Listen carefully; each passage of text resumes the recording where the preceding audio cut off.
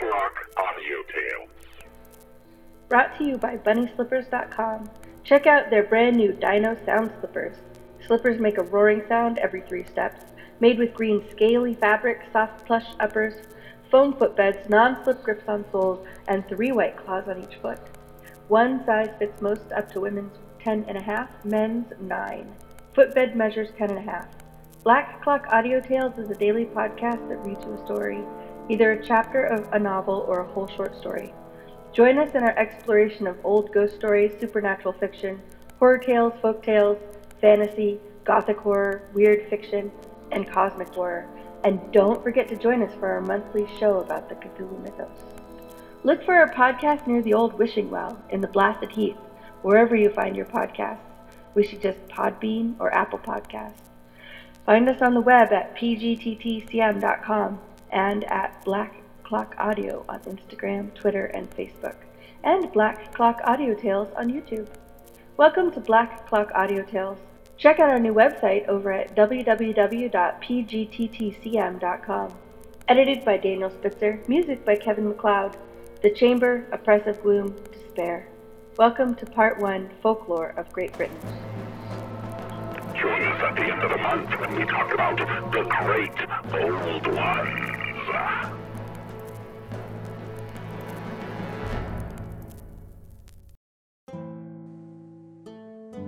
Folklore and Legends, English, by Charles John Tibbets. A Dissertation on Fairies, Part 2. Fairies, they tell you, have frequently been heard and seen, nay, that there are some living who were stolen away by them, and confined 7 years.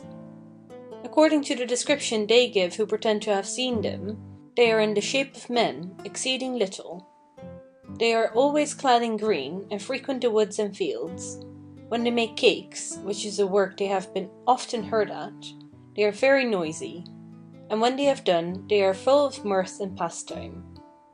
But generally they dance in moonlight when mortals are asleep and not capable of seeing them, as may be observed on the following morn, their dancing places being very distinguishable.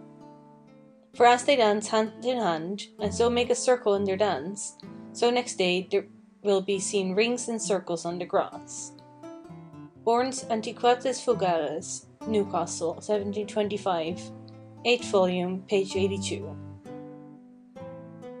These circles are thus described by Browne, the author of Britannia's Pastorals. A pleasant mead, where fairies often did their measures tread, which in the meadows made such circles green, as if with garlands it had crowned been. Within one of these round was to be seen a hillock rise, where oft the fairy queen at twilight sit, and did command her elves to pinch those maids that had not swept their shelves.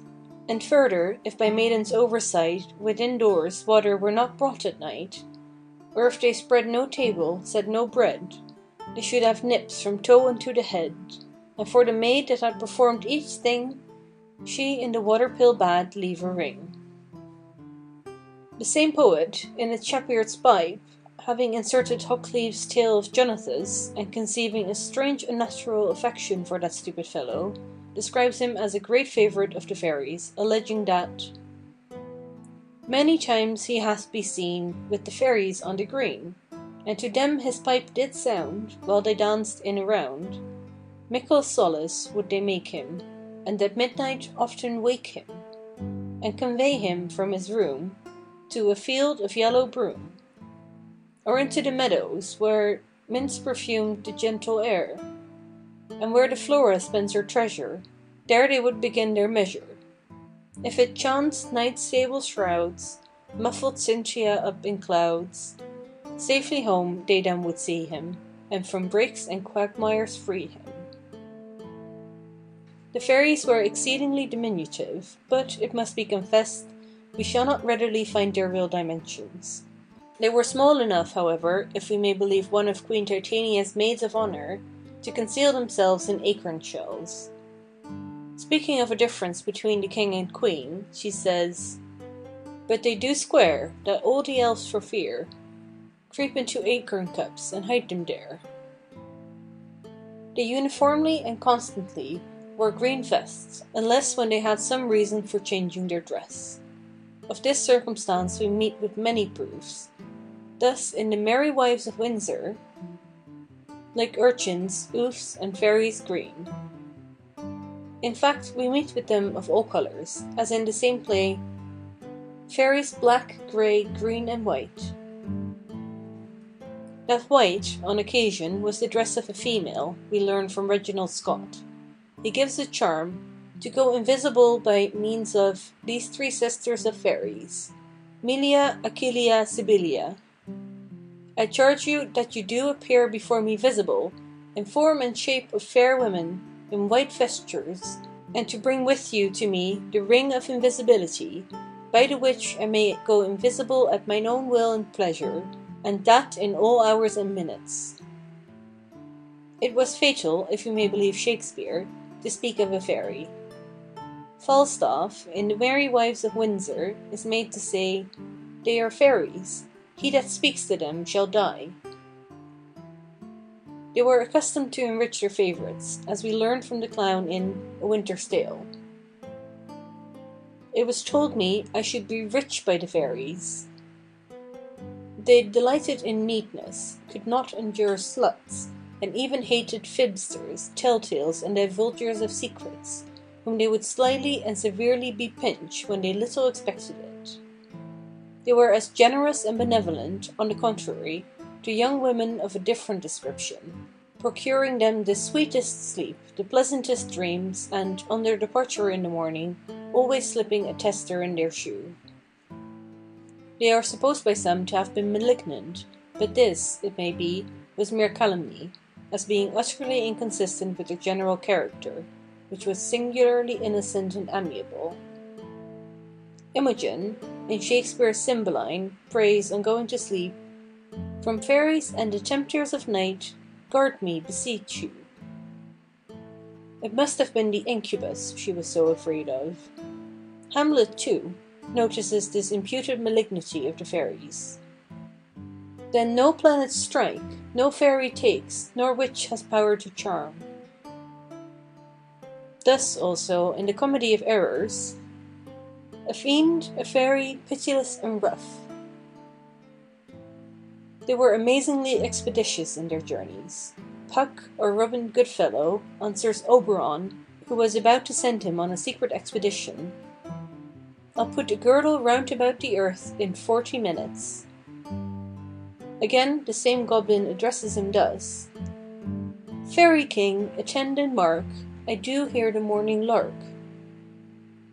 Then, my queen, in silence sad, trip we after the night shade.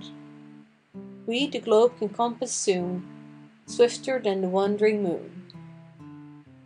In another place, Puck says, "My fairy lord, this must be done in haste, for night's swift dragons cut the clouds full fast, and yonder shines Aurora's harbinger, at whose approach ghosts, wandering here and there, troop home to churchyards," etc. To which Oberon replies, "But we are spirits of another sort. I with the morning's love have oft made sport, and, like a forester, the groves may tread, even till the eastern gate, all fiery red, opening on Neptune with fair blessed beams, turns into yellow gold his salt green streams." Compare, likewise, what Robin himself says on this subject in the old song of his exploits. "They never ate. But that it eats our victuals, I should think, here were a fairy," says Valerius at the first sight of Imogen as Fidele. They were humanely attentive to the youthful dead. Thus Guiderius at the funeral of the above lady, "With female fairies will his tomb be haunted." Or, as in the pathetic dirge of Collins on the same occasion, "No withered witch shall here be seen, no goblins lead their nightly crew. The female fade shall haunt the green, and dress the grave with pearly dew."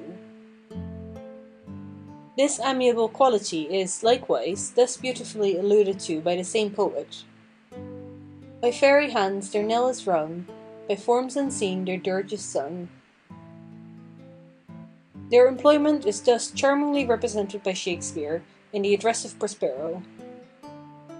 Ye elves of hills, brooks, standing lakes and groves, and ye that on the sands with printless foot do chase the ebbing Neptune, and do fly him, when he comes back, you demi-puppets that by moonshine do the green sour ringlets make, whereof the ewe not bites, and you, whose pastime is to make midnight mushrooms, that rejoice to hear the solemn perfume.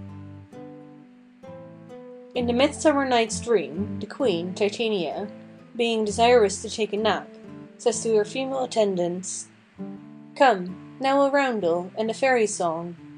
Then, for the third part of a minute hence, some to kill cankers in the musk rosebuds, some war with rear mice for their leathern wings, to make my small elves coats, and some keep back the clamorous owl that nightly hoots and wonders at our quaint spirits. Sing me now asleep, then to your offices, and let me rest." Milton gives a most beautiful and accurate description of the little green coats of his native soil, than which nothing can be more happily or justly expressed. He had certainly seen them in this situation with the poet's eye. Fairy elves, whose midnight revels by a forest side, or fountain some belated peasant sees, or dreams he sees, while overhead the moon sits arbitress, and nearer to the earth wheels her pale course, they on their mirth and dance, intent, with jocund music charm his ear, at once with joy and fear his heart rebounds. The impression they made upon his imagination in early life appears from his vacation exercise at the age of 19. Good luck befriend thee, son, for at thy birth the fairy ladies danced upon the hearth. The drowsy nurse hath sworn she did them spy come tripping to the room where thou didst lie, and, sweetly singing round about thy bed, strew all their blessings on thy sleeping head. L'Abbé Bourdelon, in his ridiculous extravagances of Monsieur Ouflé, describes the fairies of which, he says, grandmothers and nurses tell so many tales to children. These fairies, adds he, I mean who are affirmed to be blind at home and very clear-sighted abroad, who dance in the moonshine when they have nothing else to do, who steal shepherds and children to carry them up to their caves, etc. English translation, page 190. The fairies have already called themselves spirits, ghosts, or shadows, and consequently they never died, a position, at the same time, of which there is every kind of proof that a fact can require. The reviser of Johnson and Stevens' edition of Shakespeare, in 1785, makes a ridiculous reference to the allegories of Spenser, and a palpably false one to Tickell's Kensington Gardens, which he affirms will show that the opinion of fairies dying prevailed in the last century, whereas in fact it is found, on the slightest glance into the poem, to maintain the direct reverse. Meanwhile sad Kenna, loath to quit the grove, hung o'er the body of her breathless love, tried every art, vain arts, to change his doom, and vowed, vain vows, to join him in the tomb. What would she do? The fates alike deny the dead to live or fairy forms to die. The fact is so positively proved that no editor or commentator of Shakespeare, present or future, will ever have the folly or impudence to assert that in Shakespeare's time the notion of fairies dying was generally known. Ariosto informs us, in Harrington's translation, Book 10, Section 47, that either ancient folk believed a lie, or this is true, a fairy cannot die. And again, Book 43, Section 92. I am a fairy, and to make you know, to be a fairy, what it doth import. We cannot die, how old soe'er we grow. Of pains and harms of every other sort, we test, only no death we nature owe. Beaumont and Fletcher, in The Faithful Shepherdess, describe a virtuous well, about whose flowery banks the nimble-footed fairies dance their rounds, by the pale moonshine dipping oftentimes their stolen children, so to make 'em free from dying flesh and dull mortality. Puck, alias Robin Goodfellow, is the most active and extraordinary fellow of a fairy that we anywhere meet with, and it is believed we find him nowhere but in our own country, and, peradventure also, only in the south. Spenser, it would seem, is the first that alludes to his name of Puck. Ne let the Puk, nor other evil sprite, ne let hobgoblins, names whose sense we see not, fray us with things that be not. In our childhood, says Reginald Scott, our mother's maids have so terrified us with an ogre devil having horns on his head, fire in his mouth, and a tail, eyes like a basin, fangs like a dog, claws like a bear, a skin like a niger, and a voice roaring like a lion, whereby we start and are afraid when we hear one cry "Bo!" And they have so frayed us with bull-beggars, spirits, witches, urchins, elves, hags, fairies, satyrs, pans, silence, Kit with the Canstick, tritons, centaurs, dwarfs, giants, imps, culkers, conjurers, nymphs, changeling, incubus, Robin Goodfellow, the Sporn, the Mare, the Man in the Oak, the Hellwain, the Fire Drake, the Puckle, Tom Thumb, Hobgoblin, Tom Tumbler, Boneless, and such other bugs that we are afraid of our own shadows. Discovery of Witchcraft, London, 1584, 4th tome, page 153. And know you this, by the way, he says, that heretofore Robin Goodfellow and Hobgoblin were as terrible and also as credible to the people as hags and witches be now. And in truth, they that maintain walking spirits have no reason to deny Robin Goodfellow, upon whom there hath gone as many and as credible tales as upon witches, saving that it hath not pleased the translators of the Bible to call spirits by the name of Robin Goodfellow. Page 131. Your grandam's maids, says he, were wont to set a bowl of milk before Incubus and his cousin Robin Goodfellow, for grinding of malt or mustard, and sweeping the house at midnight, and you have also heard that he would chafe exceedingly if the maid or goodwife of the house, having compassion of his naked state, laid any clothes for him, besides his mess of white bread and milk, which was his standing fee. For in that case he saith, What have we here? Hampton, Hampton, here will I never more tread nor stampen. Discovery of Witchcraft, page 85. Robin is thus characterized in the Midsummer Night's Dream by a female fairy. Either I mistake your shape and making quite, or else you are that shrewd and knavish sprite. Called Robin Goodfellow, are you not he, that fright the maidens of the villagery? Skim milk and sometimes label in the quern, and bootless make the breathless housewife churn, and sometimes make the drink to bear no barm, mislead night wanderers, laughing at their harm. Those that hobgoblin call you, and sweet Puck, you do their work, and they shall have good luck. To these questions Robin thus replies, Thou speak'st the right, I am that merry wanderer of the night. I jest to Oberon, and make him smile, when I a fat and bean-fed horse beguile, neighing in likeness of a filly foal, and sometimes lurk I in a gossip's bowl, in very likeness of a roasted crab, and, when she drinks, against her lips I bawl, and on her withered dewlap pour the ale, the wisest aunt telling the saddest tale. Sometime for 3-foot stole mistaketh me, then slip I from her bum, down topples she, and Tailor cries, and falls into a cuff, and then the whole choir hold their hips and laugh, and waxen in their mirth and neeze and swear, a merrier hour was never wasted there. His usual exclamation in this play is Ho, ho, ho! Ho, ho, ho! Coward, why comest thou not? So in Grimm, the Collier of Croydon, Ho, ho, ho! My masters, no good fellowship!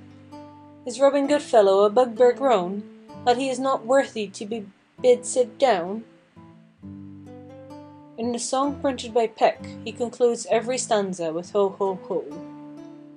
If that the bowl of curds and cream were not duly set out for Robin Goodfellow, the friar, and Sissy the dairymaid, why then either the pottage was so burnt to next day in the pot, or the cheeses would not curdle, or the butter would not come, or the ale and the fat never would have good head. But if a Peter penny or an housel egg were behind, or a patch of tithe unpaid, then ware of bull beggars, spirits, etc. This frolicsome spirit thus describes himself in Johnson's Masque of Love Restored. Robin Goodfellow, he that sweeps the hearth and the house clean, riddles for the country maids, and does all their other drudgery, while they are at hot cockles, one has conversed with your court spirits ere now. Having recounted several ineffectual attempts he had made to gain admittance, he adds, "In this despair, when all invention and translation too failed me, I even went back and stuck to this shape you see me in of mine own, with my broom and my cannels, and came on confidently." The mention of his broom reminds us of a passage in another play, Midsummer Night's Dream, where he tells the audience, "I am sent with broom before to sweep the dust behind the door." He is likewise one of the dramatis personae in the old play of Wily Beguiled, in which he says, "Tush! Fear not to dodge. I'll rather put on my flashing red nose, and my flaming face, and come wrapped in a calfskin, and cry Bo Bo! I'll pay the scholar, I'll warrant thee." Harsnet's Declaration, London, 1604, 4th tome. His character, however, in this piece is so diabolical and so different from anything one could expect in Robin Goodfellow, that it is unworthy of further quotation. He appears likewise in another, entitled Grim, the Collier of Croydon, in which he enters in a suit of leather close to his body, his face and hands coloured russet colour, with a flail. He is here, too, in most respects the same strange and diabolical personage that he is represented in Wily Beguiled, only there is a single passage which reminds us of his old habits. "When as I list in this transformed disguise, I'll fright the country people as I pass, and sometimes turn me to some other form, and so delude them with fantastic shows. But woe betide the silly dairy maids, for I shall fleet their cream bowls night by night." In another scene he enters while some of the other characters are at a bowl of cream, upon which he says, "I love a mess of cream as well as they. I think it were best I stepped in and made one. Ho ho ho, my masters! No good fellowship! Is Robin Goodfellow a bugbear grown, that he is not worthy to be bid sit down?" There is, indeed, something characteristic in this passage, but all the rest is totally foreign.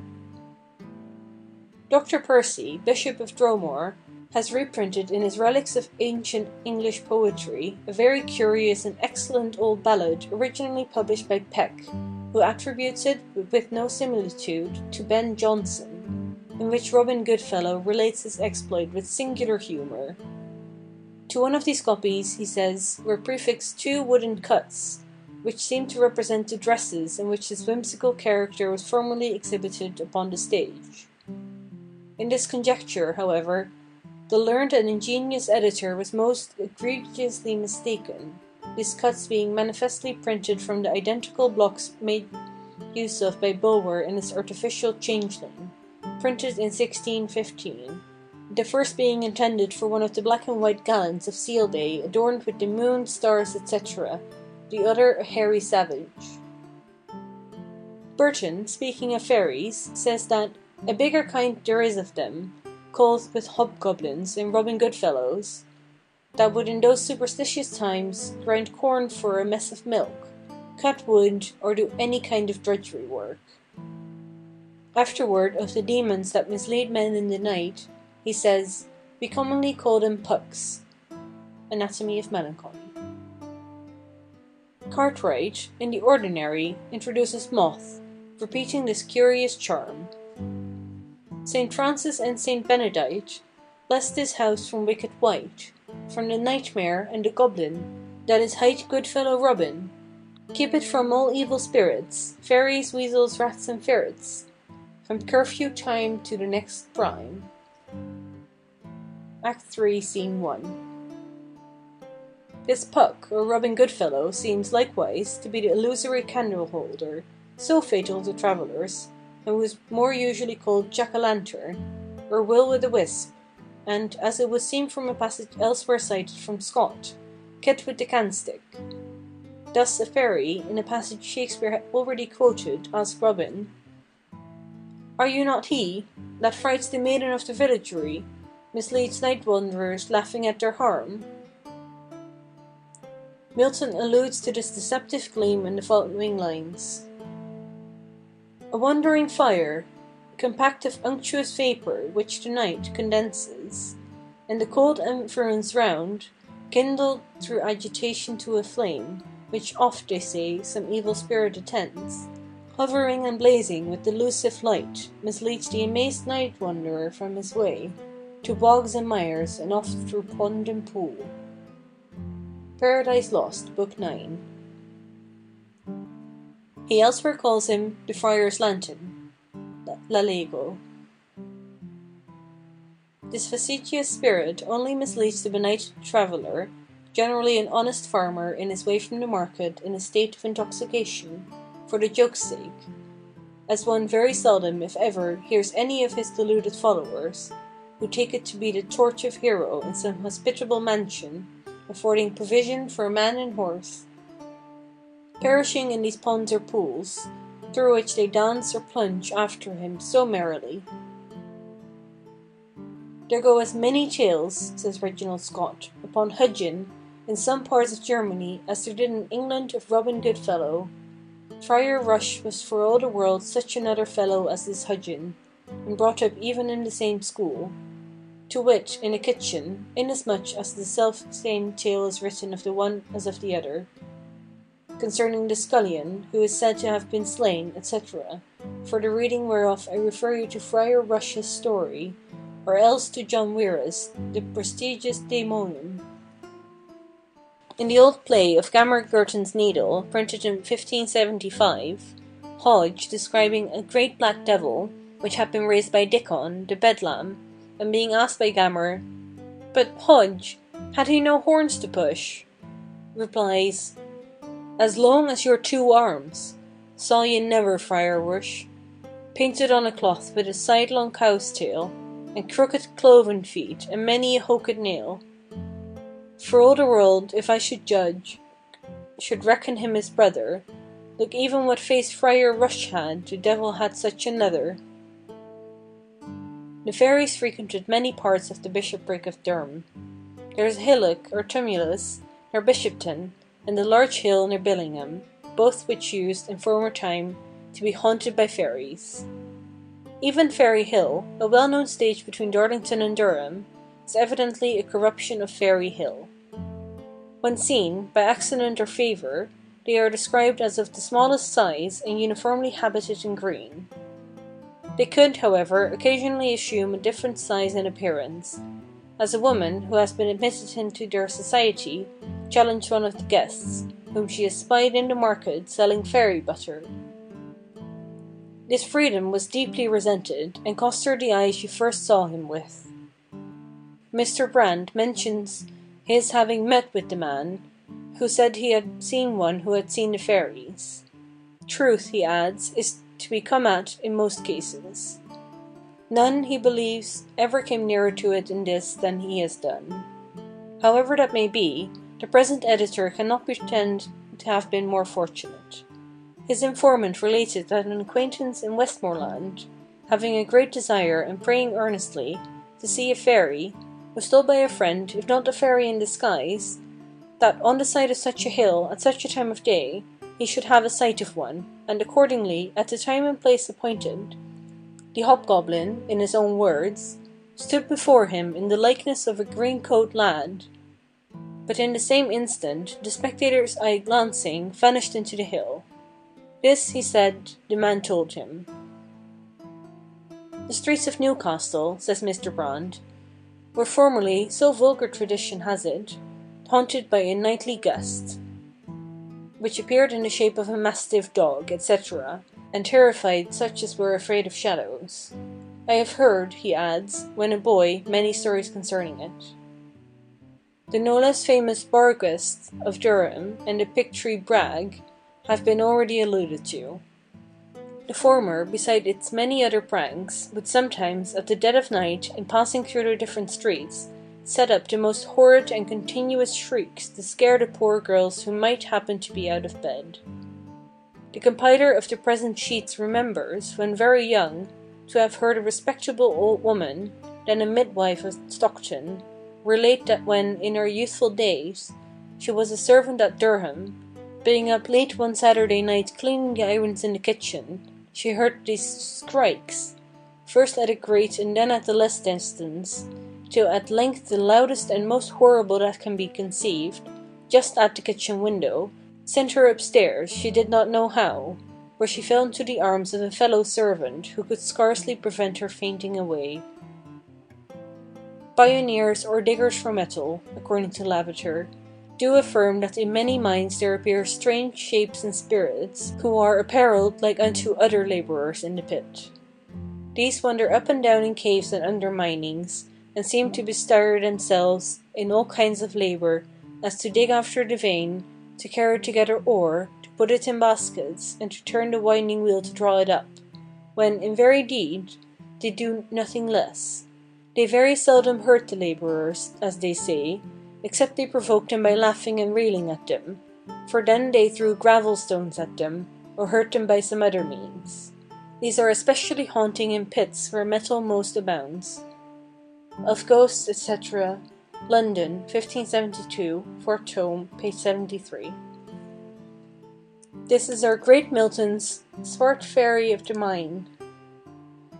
Simple foolish men imagine, I know not how, that there be certain elves or fairies of the earth, and tell many strange and marvellous tales of them, which they have heard of their grandmothers and mothers, how they have appeared unto those of the house, have done service, have rocked the cradle, and, which is a sign of good luck, do continually tarry in the house. Of Ghosts, etc., page 49. Mallet, though without citing any authority, says, after all, the notion is not everywhere exploded that there are in the bowels of the earth fairies, or a kind of dwarfish and tiny beings of human shape, and remarkable for their riches, their activity, and malevolence. In many countries of the north, the people are still firmly persuaded of their existence. In Ireland, at this day, the good folk show the very rocks and hills in which they maintain that there are swarms of these small subterraneous men, of the most tiny size, but the most delicate figures. Northern Antiquities, etc., 247. There is not a more generally received opinion throughout the Principality of Wales than that of the existence of fairies. Amongst the commonalty, it is, indeed, universal, and by no means infrequently credited by the second ranks. Fairies are said at a distant period to have frequented Buster's Hill and St. Mary's Island, but their nightly pranks, aerial gambols, and cockleshell abodes are now quite unknown. Heath's account of the islands of Scilly, page 129. Evil spirits called fairies are frequently seen in several of the Isles of Orkney, dancing and making merry, and sometimes seen in armour. Brand's Description of Orkney, Edinburgh, 1703, page 61. The Three Fools. There was once a good-looking girl, the daughter of well-off country folk, who was loved by an honest young fellow named John. He courted her for a long time, and at last got her and her parents to consent to his marrying her, which was to come off in a few weeks' time. One day, as the girl's father was working in his garden, he sat down to rest himself by the well, and looking in and seeing how deep it was, he fell a-thinking. If Jane had a child, said he to himself, who knows but that one day it might play about here and fall in and be killed? The thought of such a thing filled him with sorrow, and he sat crying into the well for some time until his wife came to him.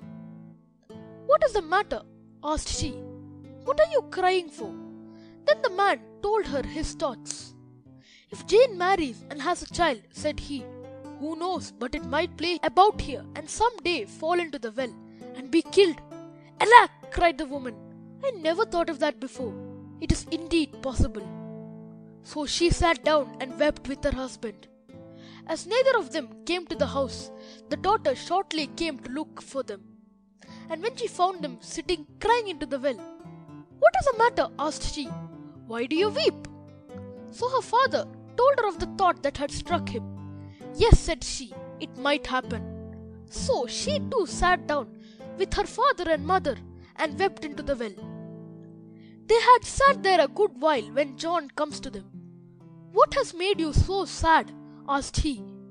So the father told him what had occurred and said that he should be afraid to let him have his daughter, seeing her child might fall into the well. You are 3 fools, said the young man, when he had heard him to an end. And leaving them, he thought over whether he should try to get Jane for his wife or not. At length he decided that he would marry her if he could find 3 people more foolish than her and her father and mother. He put on his boots and went out. I will walk till I wear these boots out, said he, and if I find 3 more foolish people before I am barefoot, I will marry her. So he went on and walked very far till he came to a barn, at the door of which stood a man with a shovel in his hands. He seemed to be working very hard, shoveling the air in at the door. What are you doing? Asked John. I'm shoveling in the sunbeams, replied the man, to ripen the corn. Why don't you have the corn out in the sun for it to ripen it? Asked John. Good, said the man. Why, I never thought of that. Good luck to you, for you have saved me many a weary day's work. That's fool number 1, said John, and went on. He travelled a long way, until one day he came to a cottage. Against the wall of it was placed a ladder, and a man was trying to pull a cow up it by means of a rope, one end of which was round the cow's neck. What are you about? Asked John. Why, replied the man, I want the cow up on the roof to eat off that fine tuft of grass you see growing there. Why don't you cut the grass and give it to the cow? Asked John. Why now? I never thought of that, answered the man. So I will, of course, and many thanks, for many a good cow have I killed in trying to get it up there. That's fool number 2, said John to himself.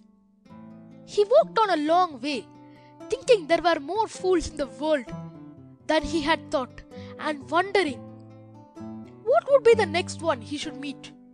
He had to wait a long time, however, and to walk very far, and his boots were almost worn out before he found another.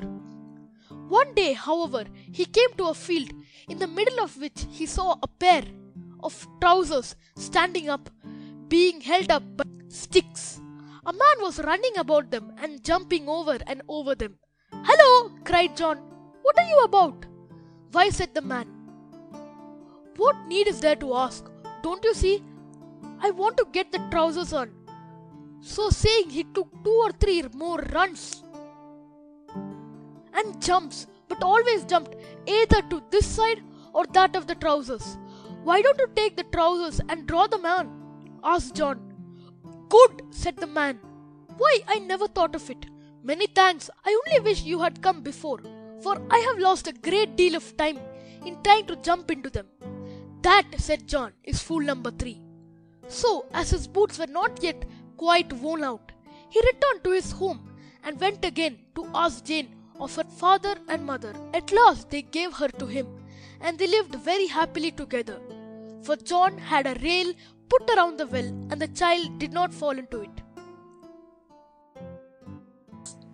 Some Merry Tales of the Wise Men of Gotham. Tale first. There were 2 men of Gotham, and one of them was going to the market at Nottingham to buy sheep, and the other was coming from the market, and both met together on Nottingham Bridge. Well met, said the one to the other.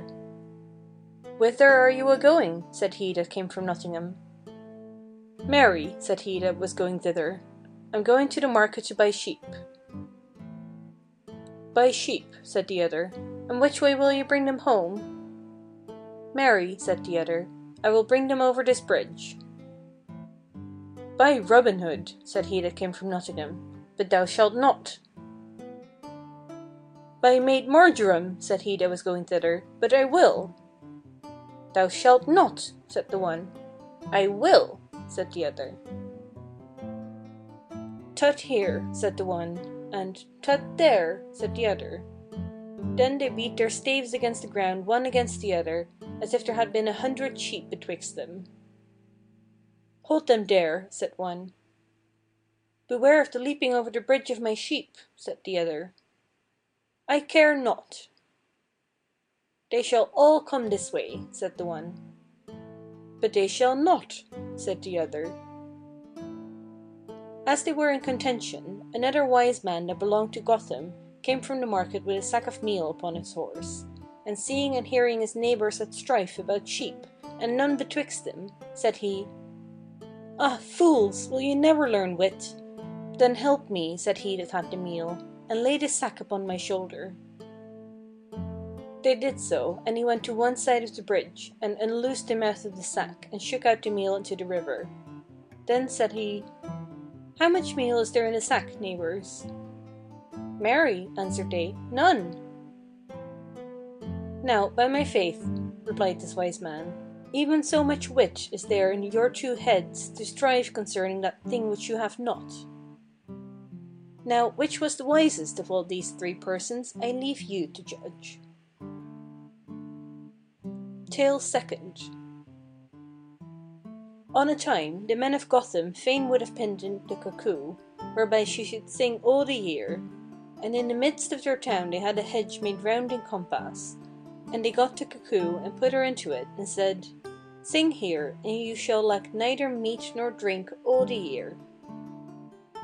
The cuckoo, when she perceived herself encompassed within the hedge, flew away. A vengeance on her, said the wise men, we made not our hedge high enough. Tale third. There was a man of Gotham who went to the market of Nottingham to sell cheese, and, as he was going down the hill to Nottingham Bridge, one of his cheese fell out of his wallet, and ran down the hill. What, said the fellow, can you run to the market alone? I will now send one after the other. Then laying down the wallet, and taking out the cheese, he tumbled them down the hill, one after the other, and some ran into one bush, and some into another, so at last he said, I do charge you to meet me in the market-place. And when the man came into the market to meet the cheese, he stayed until the market was almost done, then went and inquired of his neighbours and other men if they did see his cheese come to market. Why, who should bring them? Said one of his neighbours. Marry, themselves, said the fellow. They knew the way well enough, said he. A vengeance on them, for I was afraid to see my cheese run so fast that they would run beyond the market. I am persuaded that they are by this time almost at York. So he immediately takes a horse and rides after them to York, but was very much disappointed. But to this day no man has ever heard of the cheese. Tale fourth. When that Good Friday was come, the men of Gotham did cast their heads together what to do with their white herrings, red herrings, their sprats and salt fish. Then one counselled with the other, and agreed that all such fish should be cast up into the pond or pool, which was in the middle of the town, that the number of them might increase against the next year. Therefore every one that had got any fish left did cast them into the pond. Then one said, I have as yet gotten left so many red herrings. Well, said the other, and I have left so many whitings. Another immediately cried out, I have as yet gotten so many sprats left. And, said the last, I have got so many salt fishes. Let them all go together into the great pond without any distinction, and we may be sure to fare like lords the next year. At the beginning of the next Lent, they immediately went about drawing the pond, imagining they should have the fish, but were much surprised to find nothing but a great eel. Ah, said they, "Have mischief on this eel, for he hath eaten up our fish." "What must we do with him?" said one to the other. "Kill him," said one to the other. "Chop him into pieces," said another. "Nay, not so," said the other, "but let us drown him." "Be it accordingly so," replied they all. So they immediately went to another pond, and did cast the eel into the water. "Lie there," said these wise men, "and shift for thyself, since you can expect no help from us." So they left the eel to be drowned. Tale 5th. On a certain time there were 12 men of Gotham that went a-fishing, and some did wade in the water, and some did stand upon dry land. And when they went homeward, one said to the other, "We have ventured wonderful hard this day in wading. I pray God that none of us may have come from home to be drowned." "Nay, marry," said one to the other, "let us see that, for there did 12 of us come out." Then they told themselves, and every man told 11, and the 12th man did never tell himself. "Alas," said the one to the other, "there are some of us drowned." They went back to the brook where they had been fishing, and did make a great lamentation. A courtier did come riding by, and did ask what it was they sought for, and why they were so sorrowful. "Oh," said they, "this day we went to fish in the brook, and here did come out 12 of us, and one of us is drowned." "Why," said the courtier, "tell me how many there be of you." And the one said 11, and he did not tell himself. "Well," said the courtier, "what will ye give me, and I will find out 12 men." "Sir," said they, "all the money we have got." "Give me the money," said the courtier, and began with the first, and gave a recommendibus over the shoulder, which made him groan, saying, "Here is one." And so he served them all, that they groaned at the matter. When he came to the last, he paid him well, saying, "Here is the 12th man." "God's blessing on thy heart for finding out our dear brother." Tale 6th. A man's wife of Gotham had a child, and the father bid the gossips, which were children of 8 or 10 years of age. The eldest child's name, who was to be godfather, was called Gilbert, the second child's name was Humphrey, and the godmother's name was Christabel. The friends of all of them did admonish them, saying that divers of times they must say after the priest. When they were all come to the church door, the priest said, "Be you all agreed of the name?" "Be you all," said Gilbert, "agreed of the name?" The priest then said, "Wherefore do you come hither?" Gilbert said, "Wherefore do you come hither?" Humphrey said, "Wherefore do you come hither?"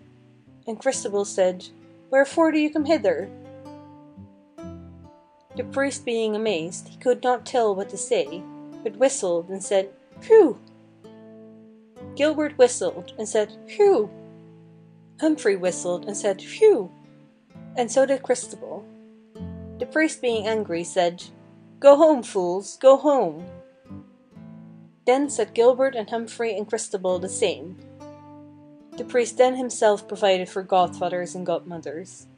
Here a man may see that children can do nothing without good instruction, and that they are not wise who regard them.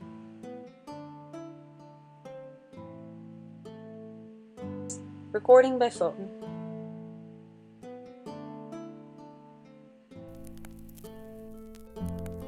Black Clock Audio Tales. Brought to you by BunnySlippers.com. Check out their brand new Dino Sound Slippers. Slippers make a roaring sound every 3 steps. Made with green scaly fabric, soft plush uppers, foam footbeds, non-slip grips on soles, and 3 white claws on each foot. One size fits most up to women's 10.5, men's 9. Footbed measures 10.5. Black Clock Audio Tales is a daily podcast that reads you a story, either a chapter of a novel or a whole short story. Join us in our exploration of old ghost stories, supernatural fiction, horror tales, folk tales, fantasy, gothic horror, weird fiction, and cosmic horror. And don't forget to join us for our monthly show about the Cthulhu mythos. Look for our podcast near the old wishing well in the Blasted Heath, wherever you find your podcasts. We suggest Podbean or Apple Podcasts. Find us on the web at pgttcm.com and at Black Clock Audio on Instagram, Twitter, and Facebook, and Black Clock Audio Tales on YouTube. Welcome to Black Clock Audio Tales. Check out our new website over at www.pgttcm.com.